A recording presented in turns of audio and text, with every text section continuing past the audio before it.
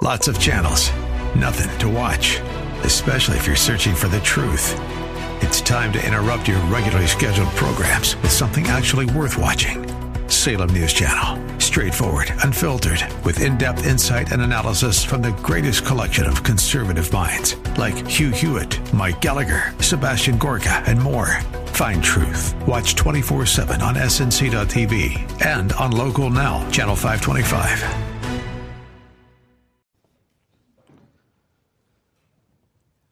A few years ago, there was a news report that was making the rounds in the media that caught my attention. Perhaps you remember it.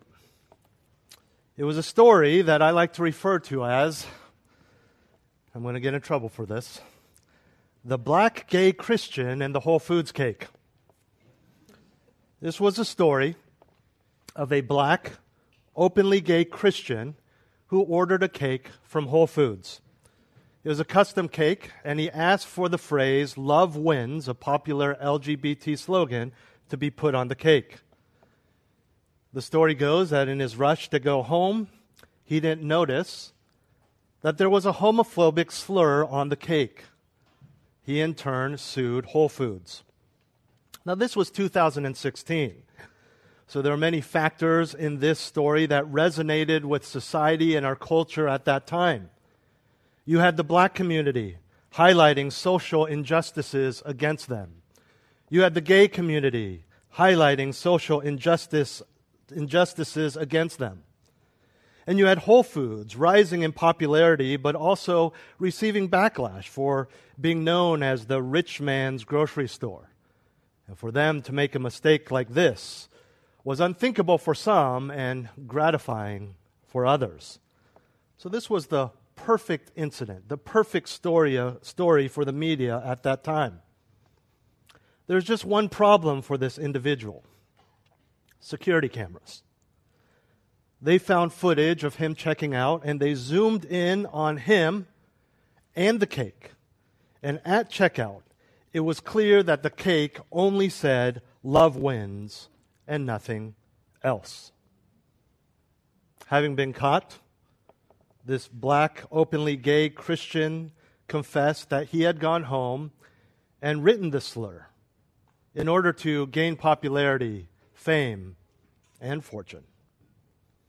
The biblical incompatibility of being openly gay and Christian aside, I remember hearing this news story and thinking, how sad, how embarrassing. In one fell swoop, this man brought shame to his race, the black community, his sexual orientation, the gay community, and his religion, the Christian community. But there was one more community that he brought shame to. It was actually his profession. Now, normally in a situation like this, someone's job, their career, their profession really doesn't matter. It wouldn't even be mentioned. In this case, it was. Because this black, openly gay, professing Christian liar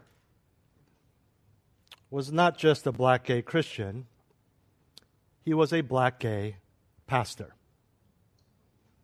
Of all the ways that this man identified himself, in this scenario, it was his vocation that most contrasted his deceitful behavior. Look, all races have liars and cheats. All sexual orientations have liars and cheats. All religions have liars and cheats. But a pastor, something just hits wrong about that. It doesn't sit right, in particular, with that identifying factor of this individual. Because a pastor is to be a representative of God and His Word. A pastor is someone who teaches morality and truth.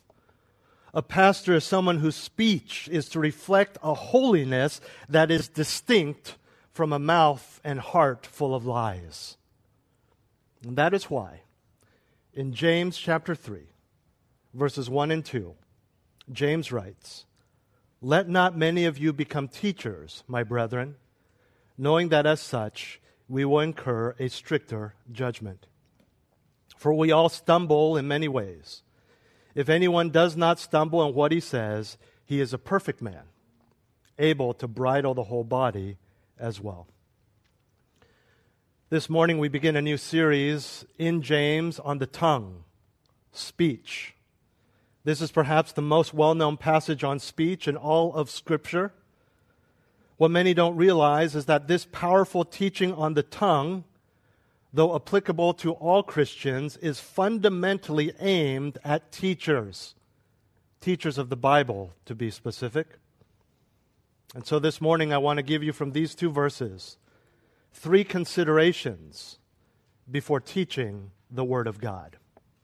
3 considerations before teaching God's Word. In other words, 3 important truths to think about before you become a teacher in any capacity of God's Word. Again, our outline is 3 considerations before teaching God's Word. The first consideration, the reasonable restriction. The reasonable restriction. Look at the first part of verse 1 again. We're in James chapter 3.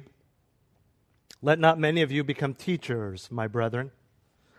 I call this the reasonable restriction because it makes sense for Christians, especially those within our circles, because many don't want to teach. Within our church, they don't think they're called. They don't think they're equipped. Maybe they don't like being up front.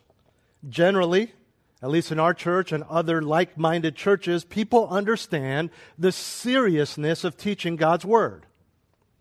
But as we unpack this passage, we will see that the reasoning for James's restriction goes deeper than those, and in fact, many of you fall into the category of a teacher of God's Word, perhaps without knowing it. But first, a bit of background. James is clearly addressing a real issue that was occurring in the early church to whom he is writing. And remember that the primary audience for James's letter are Jewish Christians. Ethnically and formerly religiously Jewish people who have converted from the religion of Judaism to Christianity. In other words, they are among the Israelites who have been waiting for the Messiah to come, but have, unlike their Jewish brethren, recognized that Jesus was He. Having that background, they would be familiar with the rabbi in the synagogue. This word that is translated teachers here in our Bibles is used of rabbis also in the Scriptures, but also of those who are teaching or preaching in the Christian church, the latter of which is whom James is referring to in chapter 3. Now, in the ancient world, rabbis held a huge amount of authority and honor among the Jews, which explains why the society, the culture, the people would, by Jesus' time, allow this strong and controlling Jewish system to have arisen, the system which we are introduced to through the scribes, Pharisees, and Sadducees and priests that we meet in the Gospels that Jesus over and over again condemns. It was said, by James's time, that a Jew was to have more respect and more regard and more honor for their rabbi than for his own parents. The reasoning being that one's parents brought you into this world, but your rabbi would bring you into the next. And for this same reason, it was said that in the case of war or invasion, a very real possibility back then, and both your parents and your rabbi were captured by the enemy, your priority would be to ransom your rabbi before your parents. Now, all of this is why, though converted to Christianity, there were many in the early church who desired to be teachers. And what James is warning these Christians about is having the wrong motivations for being a teacher, namely desiring the clout, the honor, the respect. Now, although this isn't the crux of his argument, it is most likely the primary reason this warning is necessary, because there were so many people wanting to become teachers in the church. In the end, there was a lack of awareness of how serious being a teacher of God's Word is. To be clear, please keep this in mind throughout this morning. Teachers are necessary in the church. The New Testament makes that abundantly clear. This is not something that we have come up with. It is God's design. It is God's plan. However, those who become teachers with the wrong motives or any form of incompetency to teach can do much harm. And we know, as so many of you have experienced in other churches, that you can be extremely eloquent while still being grossly unqualified to teach God's Word because you don't teach God's Word. But the specific disqualification James is interested in here, as we'll see in the next verse, is the lack of moral qualifications of a teacher, specifically as it shows itself through a man's words, which we know are a reflection of his heart. Understanding God's design of the local church, we know that teachers hold a prominent position in the church as a whole, but also in the life of every believer, in many ways holding the same influence as those Christians' former rabbis. Later this afternoon, I will be attending an ordination service of a man who's being installed as a pastor at 4 p.m. in San Francisco this afternoon. A couple weeks ago, I was on his ordination council. He passed. Thus the service this afternoon.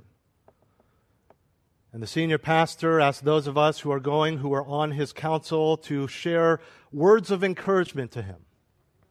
And I won't share everything I'm going to say to Pastor Ray, but the gist of what I'm going to say is, according to 1 Peter 4, 10 and 11, we have all been given a spiritual gift. And though the pastor is given authority within the church, you are still family. You have just been gifted and assigned a different position. You are no better than the rest of the congregation. And I'm going to challenge him and the other pastors in the congregation. The moment you think you're better, the moment you get frustrated, the moment you tell the congregation or an individual thinking in your mind, how could you struggle with this? This is so easy. Then you have forgotten God's sovereignty and grace in putting you in the position that you have been put. And the secret, my friends, is being thankful.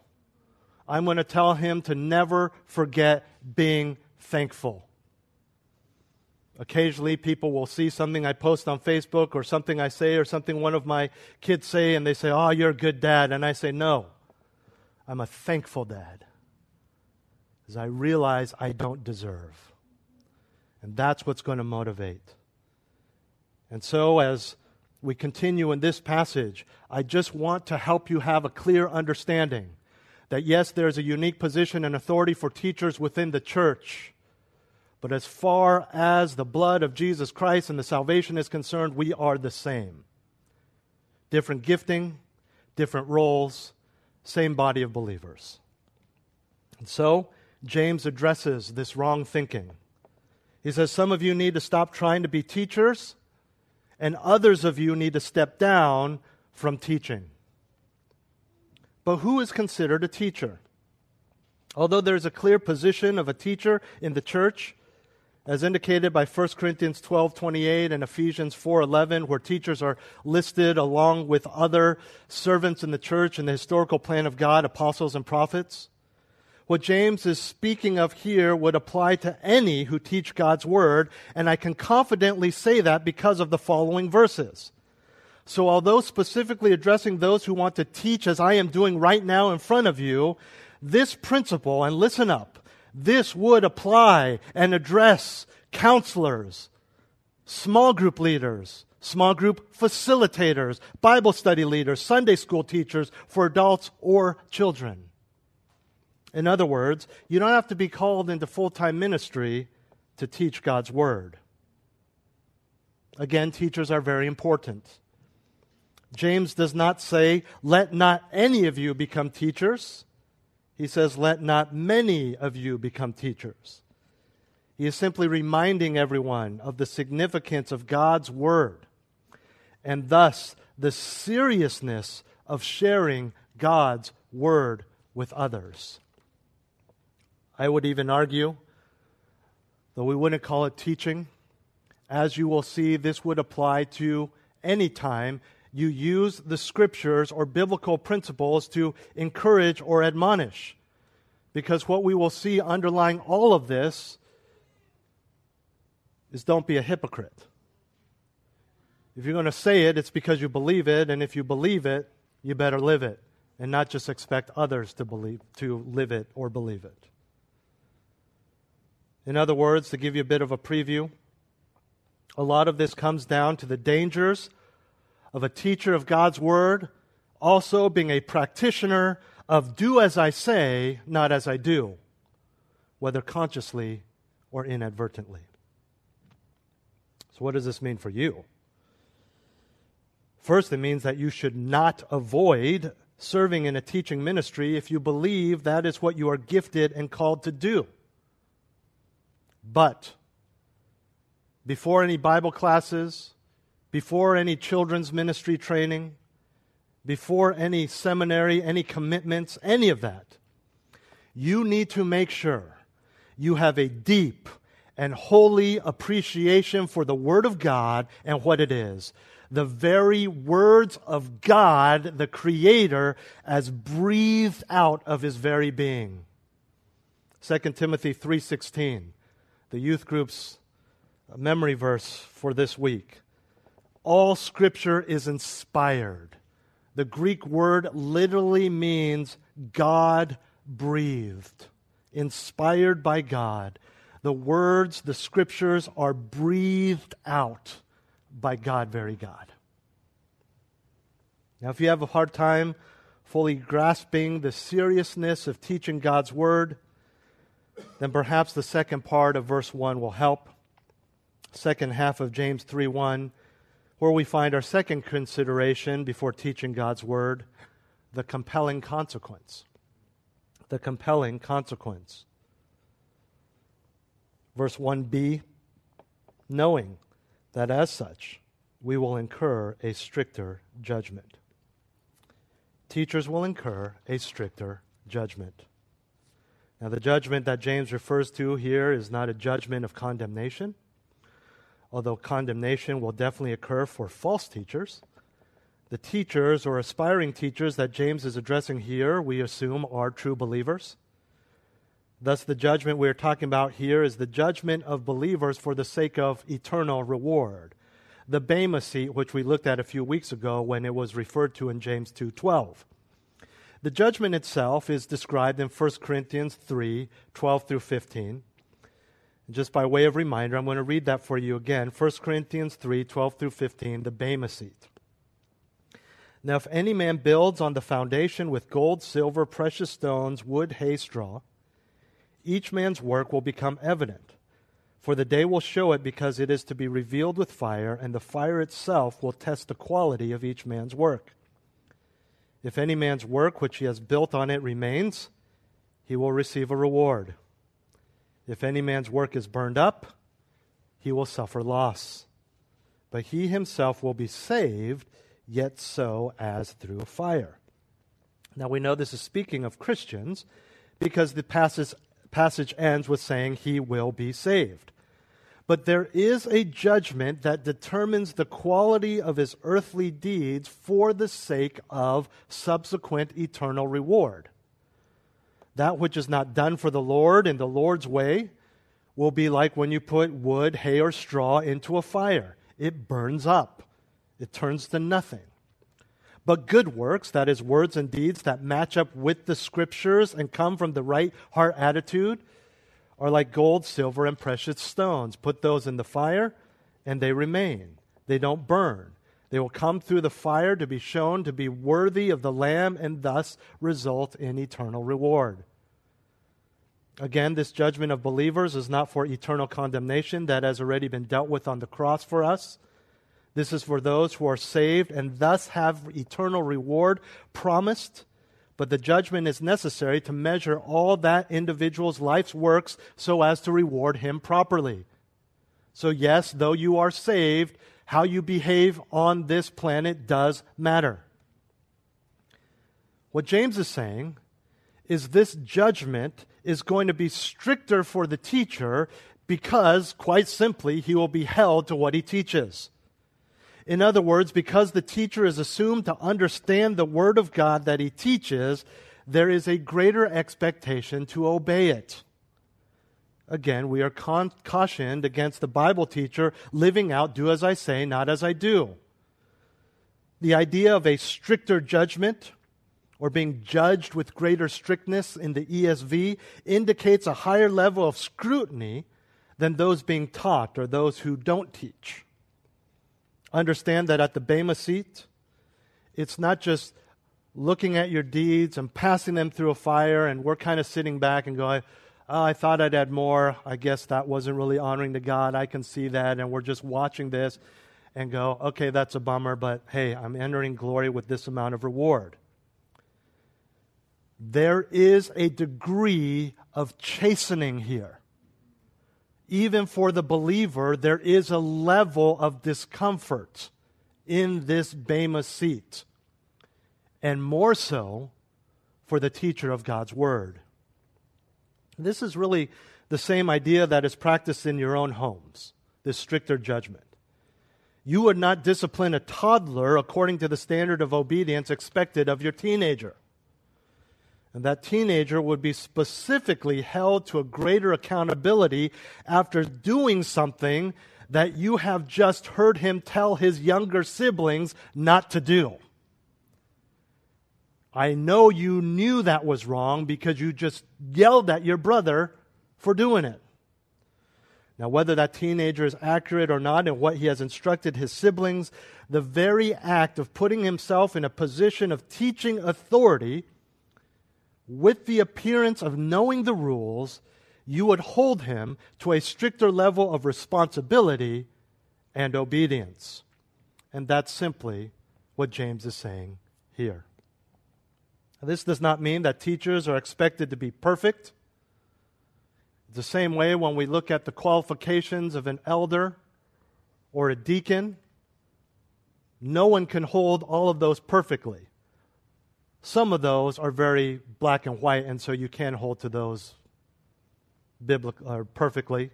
Do not be drunk with wine, husband of one wife. It's clear, it's black and white. But there are other things that no one's going to be perfect in because we're all sinners. But there must be a striving. There must be a desire. There must be sanctification and spiritual growth, putting off and putting on. Teachers, no, are not expected to be perfect, but there cannot be a blatant disregard for what he is teaching others. For example, hypocrisy is not teaching that we are not to lie,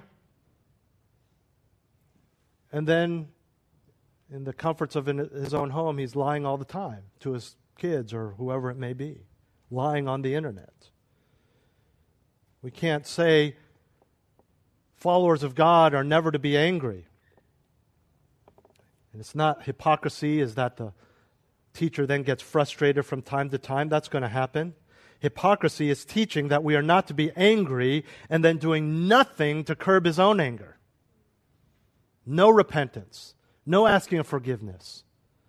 You guys have all been there. We've all been there. We're at the cusp of anger and we choose to give in and explode. That's hypocrisy for the teacher, that choice. Having no desire to be patient or repent of anger. We see a similar idea in the parable of the faithful and unfaithful slaves. You can join me in Luke 12 as I read this. Luke chapter 12, verses 42 through 48, as Jesus explains a similar idea in this parable. 42, Luke chapter 12, verse 42. And the Lord said, "Who then is the faithful and sensible steward, whom his master will put in charge of his servants to give them their rations at the proper time? Blessed is that slave whom his master finds doing so when he comes. Truly I say to you that he will put him in charge of all his possessions. But if that slave says in his heart, 'My master will be a long time in coming,' and begins to beat the slaves, both men and women, and to eat and drink and get drunk, The master of that slave will come on a day when he does not expect him, and at an hour he does not know, and will cut him in pieces and assign him a place with the unbelievers. And here it is. And that slave who knew his master's will and did not get ready or act in accord with his will receive many lashes. But the one who did not know it and committed deeds worthy of a flogging will receive but few. You see the connection to those who have studied and taught God's word and those who have not? From everyone who has been given much, much will be required, and to whom they entrusted much, of him they will ask all the more. That's a perfect word. Don't we use that of pastors and teachers? They have been entrusted with a role, with a privilege, with a ministry. Again, James is not trying to prevent anyone from being a teacher, but is encouraging them to understand the seriousness of the task. And by the way, understanding the seriousness of teaching is primarily for the teacher, but for the listener as well. In verse 1b, James is giving us a reason why we should think twice about teaching God's word before actually seeking the role. Now, the seriousness of being a teacher and the subsequent stricter judgment is significant. However, we still haven't touched on the main issue, the main problem that James wants to address. It is the same issue, the same problem that he will address in the majority of chapter 3, but introduces in verse 2, where we find our third and final consideration before teaching God's word, the pervasive problem. We've seen the reasonable restriction, let not many of you become teachers, the compelling consequence, the stricter judgment, and finally the pervasive problem, which, as you have guessed by now, is the tongue. James 3:2. For we all stumble in many ways, all Christians. If anyone does not stumble in what he says, he is a perfect man, able to bridle the whole body as well. James starts by referring to an underlying truth of Christian life. We all sin. We all stumble in this marathon race that we are running. Stumble referring to any sort of sin or moral failure. We all sin in a variety of ways and many different times throughout the day. There are many sins. But James hones in on one particular sin that he implies is common to everyone. So much so that if anyone does not sin in this way, he is perfect. And that sin is the sin of speech. And here James introduces the main theme of his lesson, the sins of the tongue. At this point, he is still specifically applying this to the teacher, but the principle applies to all believers. He emphasizes the power of the tongue in relation to the rest of the body or the whole body, saying that one's entire life, all of your physical movement, all of your moral actions would be able to be controlled if you had the discipline and self-control to control your speech, your tongue. It's not as if the tongue is some sort of mystical answer to all of your problems or a magical amulet when acquired can give you power over your whole body. James is simply emphasizing, among the many ways that we stumble, this one is the most prevalent and the most damaging and the most easy to do. And so, if you can control that, you surely can control everything else. Yes, your hands, see it in the news every night, have the potential for great harm. And what we see in the news from time to time is someone's hands has created more harm than anything else we've seen in our society in days as they pull the trigger of a gun or thrust the knife. But that's just some people, not all. Yes, the foot and the leg have the power to press the gas and plow through crowds, causing immeasurable physical and emotional damage. But that's rare. It's not common. The tongue, however, is an organ that is difficult to control for everyone. And that's James's point here. Which is why he says that if you have self-control and holiness to the degree that you can control your speech, you are perfect. Here, as in other places in the New Testament, referring to completeness or maturity, obviously not sinlessness. Now, the reason for this is because, again, if you have the ability to control your speech, then everything else will be easy. Thus, the reference to controlling or bridling the whole body. Because by not stumbling on what you say, you show a complete and mature heart before the Lord. Athletes tend to understand this concept. They are not perfect in every aspect of their sport, but every athlete has a specific weakness that they know if they master that, they will be the athlete that they want to be. I think this is especially true of the field sports in track and field. In high school, I threw shot put and discus. I was stronger than the other guy who threw those things. I was bigger than the other guy, but he always threw further because he had the right form. By controlling his form, he was able to throw that with really half the size that I was, muscle, in terms of muscles. It's what makes it all come together. Is the one weakness I had that I just couldn't throw it right. Couldn't throw it straight. I almost killed someone once at a meet, actually. You throw, go get your discus, and then walk on the outside of the field, and I kind of threw it at him. I didn't hit him. He's okay. Or if he's not okay now, it's not because of that, okay? When it comes to spiritual maturity, the tongue is the stride, it's the form, it's the one weakness that makes everything else under control. Now, he uses the word bridle in reference to controlling the body. He uses it for the tongue back in 1:26. Here he's simply introducing the metaphor of a bridle used to control a horse, a bit and bridle. We'll talk about that next week. When it comes to the teacher of the Scriptures, there's a frequent use of the tongue and thus more opportunity for stumbling.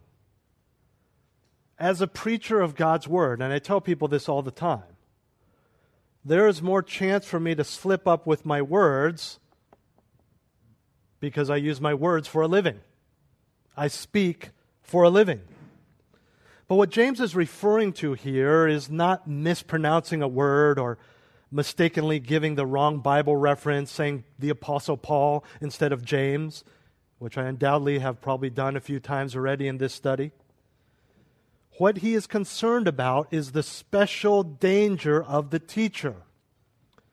First, that he teaches false doctrine, that he teaches something wrong that's not from the Scriptures, or is a misinterpretation of the Scriptures, or puts too much of his own opinion or experience into the Scriptures, so much so that the Scriptures are no longer the Scriptures. You get this.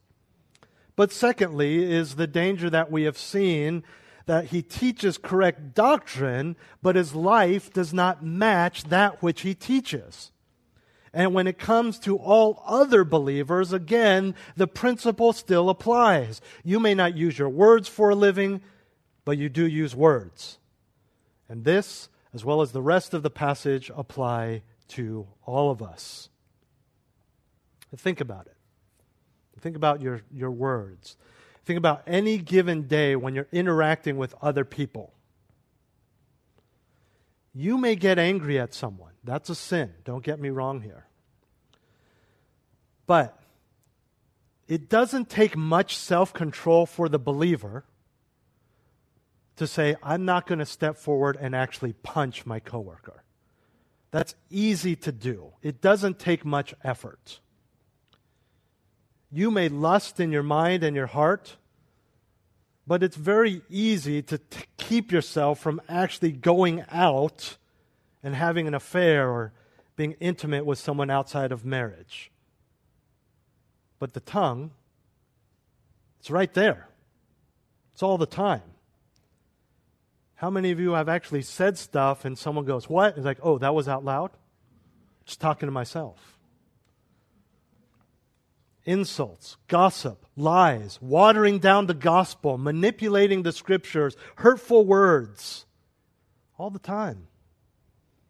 And as Christians, especially when we're with other Christians, we usually use our speech to edify, to encourage. We want to help. We want to sharpen iron. We want to build up. And this is a great reminder that even in those things, we need to be careful because one wrong word can cause much damage. I am not talking about being politically correct. I think you figured that out 10 seconds into this sermon this morning. I'm not talking about sparing people's feelings and watering down the truth because it's going to hurt them. We're talking about the damage you can do by actually trying not to hurt their feelings. No, it's okay. It's not okay. If they are in sin, it's not okay. We're gracious, we're non-judgmental, we help, we come side by side. But it's not okay. Don't tell them it's okay if your Creator says it's not okay. We see the danger. We see the temptation. We're tempted to do this all the time. The deeper the trial, the greater the struggle with sin, the more we're like, I don't want to, And so consciously, we water down the gospel. We water down the truth. That's okay if you do that. No, you're mad. It's fine. It's not fine. You're going to do great damage. You may make them feel good now looking back, but what about the next time? Ooh, so-and-so said it was okay, and he knows the Bible. We need to be careful. Then you talk about the teacher. If all of that is true, how much more then can a teacher in front of a classroom, in front of a congregation, how much more can a teacher with influence on an entire community cause problems with false doctrine or blatant hypocrisy?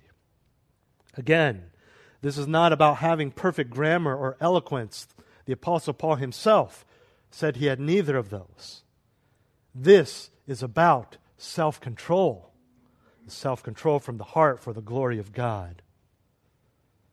Outside of James 3, the other great passage on speech would be helpful here. I'd like you to see it in your own Bibles. Ephesians chapter 4, verse 29. Ephesians chapter 4, verse 29.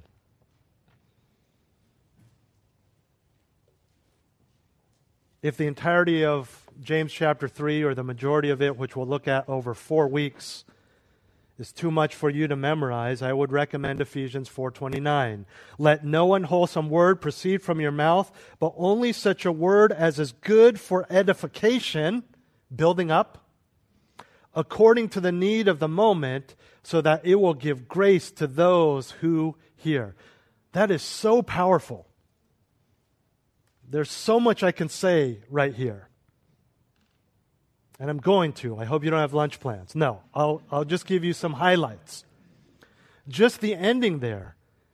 Giving grace to those who hear. We know that in the context. This is not frail human mustering up grace, being nice. This is the grace of God. This is God-focused, God-given encouragement and building up. Do we not want that? You in your own hearts know. When you have said things to your children, or you have said things to others, or newer believers, and you come away saying, I said that out of pride and frustration, that's not going to help them grow. You know that. And you feel guilty about that because you want to build up. You want to make them more mature. You want the kids to be more responsible. You want to open up lines of communication. You don't want to bash and tear down. And so we see that according to the need of the moment, that means think about what you're going to say. There are certain things that may be true but don't help the situation. That's not appropriate. That doesn't help. That's just theology. You're just waxing eloquent to sound good. How does that help that individual? But look at the main command here. Let no unwholesome word proceed from your mouth. If you read that section of Ephesians chapter 4, though the words repent or repentance are never mentioned, it is perhaps the best illustration and series of examples of repentance. Because repentance is put off and put on.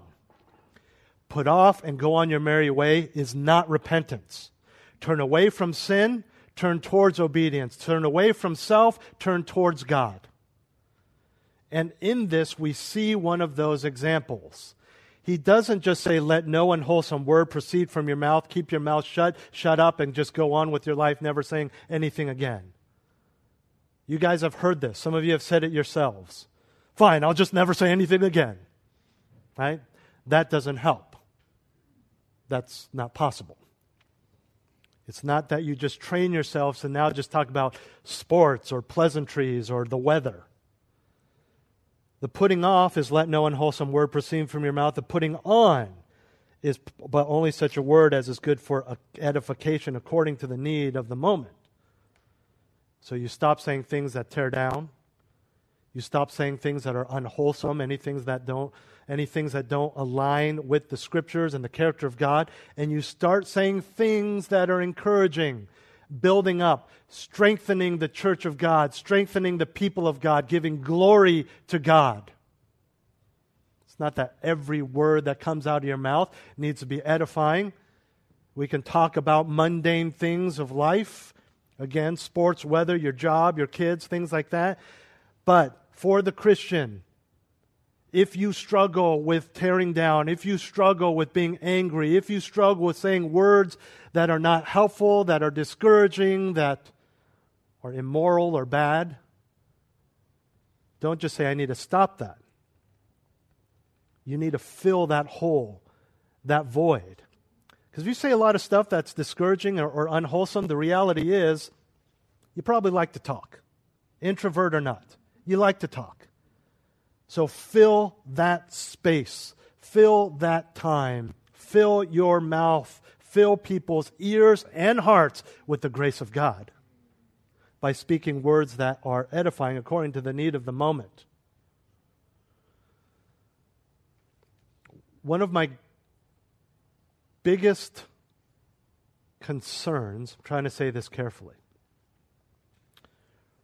regarding screens for my children. Okay, I have 3 children, 11 and under. We signed in a document, some of you have heard this, it's called Wait Till 8. None of our kids get a cell phone until 8th grade. And the idea is if all the parents sign it, then there won't be peer pressure to get one beforehand. As you know, my oldest, not in 8th grade yet, diagnosed with diabetes. We had to get him a phone as a glucose monitor. That aside, we give them screens, very limited, weekends only, and on airplanes. They get screens. But you see the danger of screens in kids. And my main concern is not just that they're on screens instead of reading or whatever it is. My concern is they're being trained to never be bored. They're being trained that if there's a second where they have nothing to do, they got to pick up a screen. And just as for those of us who agree with the dangers of screens, just as we still have been trained by that, 30-second commercials, 45-second news reports, our attention span is very short. And we've been trained by the media to do this. It's not some big, it's not some big thing where they're trying to manipulate us. They're just trying to make money. And that's what we want. We don't want to be bored with long stories and long commercials. And so we've been trained this way. And here's my problem with it. When you have a short attention span, you are trained not to think. Not to think deeply. What am I going to do? I have nothing to do. I finished my homework. I have no schoolwork. I don't have screens. Think. Think. I tell them, every little thing. You didn't know how to open that bottle? Go back in your mind and think what you did. Learn how to do that. Figure things out. Why, like a good Chinese parent, why did you get that one math answer wrong on the test? Go back. Think. Figure it out. And what this passage is saying is you need to think. Don't just speak. Don't just go into your dusty reserves of Scripture and things you've said to other people before that you think have helped. Think according to the need of the moment. Think about what you're going to say. What does this person need? They're single. It's not going to encourage them to wax eloquent about the challenges of raising children and how the Lord strengthened you through that. Right? The wonders of glory are not going to comfort someone who just lost someone who's not saved. Think. Think about what their situation is. Think about the Scriptures according to the need of the moment so that it will give grace to those who hear. And we circle back to James chapter 3, and over again, what we're going to see over the next following 3 weeks is the power of the tongue. And what he emphasizes is the power of the tongue to thrash, destroy, crush, and burn to the ground. It's a warning. So may I challenge you from Ephesians 4:29 and the rest of James chapter 3 to prayerfully consider and read ahead how you may self-control your tongue. Because as Jesus says, it is the magnifying glass, the window into your heart. And for those of you who believe you are called to be teachers, whether in this capacity, whether to sign up for seminary, or whether just to take a few guys or gals aside to disciple them, think deeply about the seriousness of that amazing privilege before you make those calls. 3 considerations before teaching God's Word: the reasonable restriction, not many of you should do it; the compelling consequence, there is a stricter judgment; and the pervasive problem, the tongue, the tongue, the tongue. Let not many of you become teachers, my brethren, knowing that as such we will incur a stricter judgment. For we all stumble in many ways. If anyone does not stumble in what he says, he is a perfect man, able to bridle the whole body as well. Let's pray. Heavenly Father, thank you for your wisdom in creating us, heart, soul, and mind, strength, the way you have. We are prone to sin. We know it. We need your grace. We need your strength. We need your conviction. As it comes to the tongue, Lord, if there are those who desire to be teachers, may you make it clear to them, those who should not, and those who should. And for those who should, may they think deeply, profoundly, on the weight of what they desire to embark on. For those of us in our congregation who are already teachers, who may not think they really are teachers, but in reality are, our Sunday school teachers, our assistants, our small group facilitators, men's and women's group leaders, all of those. May you develop in us a great appreciation for your word, a deeper understanding of your word, discernment, wisdom, that we may speak forth the truth. Give us a humility and an anchoring to your glory, that we would not fear man to water down the truth, skirt around the truth, but be gracious in speaking the truth in love. Grow us, Lord. With that, we do ask that you raise up more elders, more teachers, more deacons in our church, Lord. More of those who love your word and are willing to share it. But may we do so in a biblical manner for your glory. In Jesus' name, amen. Well, let's stand and sing as we prepare our hearts for the Lord's table.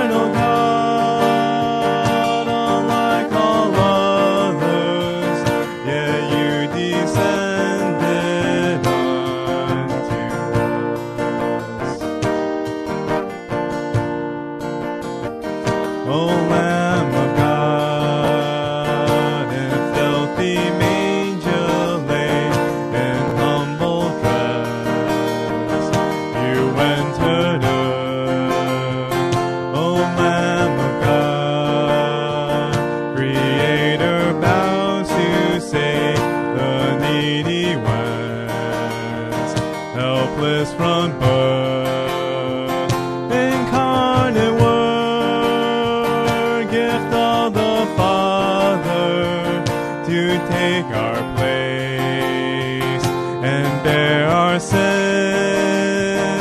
Incarnate Word, led to the slaughter, you conquered death and rose again. Please be seated. On the first Sunday of the month, we take communion here at Grace Bay Area. And if you've been around, you know that I like to remind you of what the Apostle Paul tells us in 1 Corinthians chapter 11. The Lord's Supper, the Lord's table, communion, all refer to the same thing. There's instituted by Jesus Christ himself at the Last Supper with his disciples. And he instituted it so that we as Christians, until he returns, we will remember what he has done for us. And so the symbolism of the bread or the wafer and the juice or the wine talk about or refer to, symbolize his body and his blood sacrificed for us. It is symbolic. It is not as some other offshoots of Christianity teach. It does not transform into the actual blood of Jesus Christ. It is not the physical body that it becomes, and it does not somehow forgive you of your sins or cleanse you by taking this. It is remembering it, what Jesus has done for us. However, we understand that symbolism, not only in our day-to-day, but especially in Scripture, is very powerful. And so in 1 Corinthians 11, the Apostle Paul tells us, warns us actually, to not take communion, the elements, in an unworthy manner.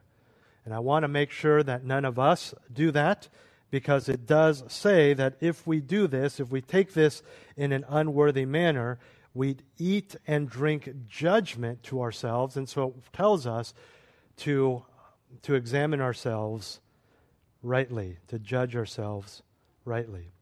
What does that mean? We're so thankful you're visiting with us. If you're not a Christian, if you don't have a relationship with Jesus Christ, if that is you, you're welcome to stay, but this is not for you. Please let it pass. No one's watching you. No one's judging. If you are a believer and you have a broken relationship that you have not attempted to mend or mended, you need to leave your offering at the altar and make it right. We apply that to communion.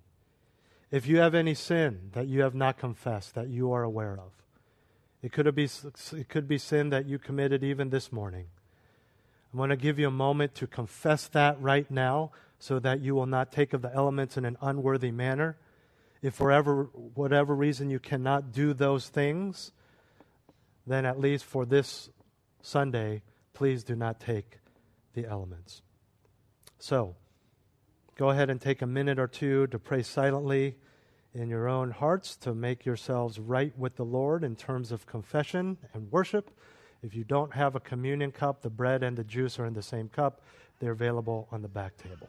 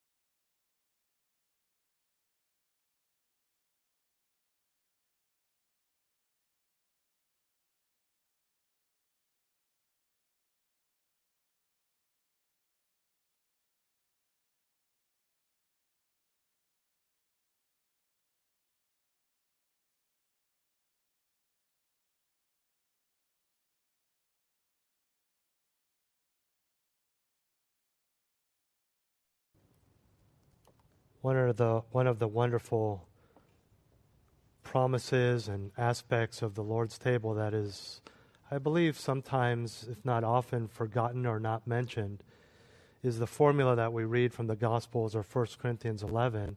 Does not just talk about remembering in the past, but communion is a promise for His return. It's our looking forward to His coming again, as we'll read in a moment. Go ahead and take these cups. They can be a little tricky. There's 2 flaps. There's a clear one that'll release the wafer. Go ahead and do that. 1 Corinthians 11, verse 23, Paul writes, "For I received from the Lord that which I also delivered to you, that the Lord Jesus, in the night in which He was betrayed, took bread, and when He had given thanks, He broke it, and said, 'This is my body, which is for you.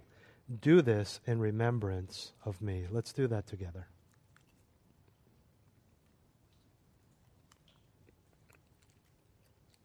He goes on to write, "In the same way, He, Jesus, took the cup also after supper, saying, 'This cup is the new covenant in my blood. Do this as often as you drink it in remembrance of me. For as often as you eat this bread and drink the cup, you proclaim the Lord's death until He comes.'" Let's drink that together. Let's stand as we pray. Let's stand together. Heavenly Father, thank You for Your amazing plan of salvation and this remembrance, this reminder of what You have done for us in Your Son. May we live in light of this until we see You face to face, when we will be glorified and with You and can worship You fully and sinlessly, never forgetting, never stumbling with tongue or any other part of our body.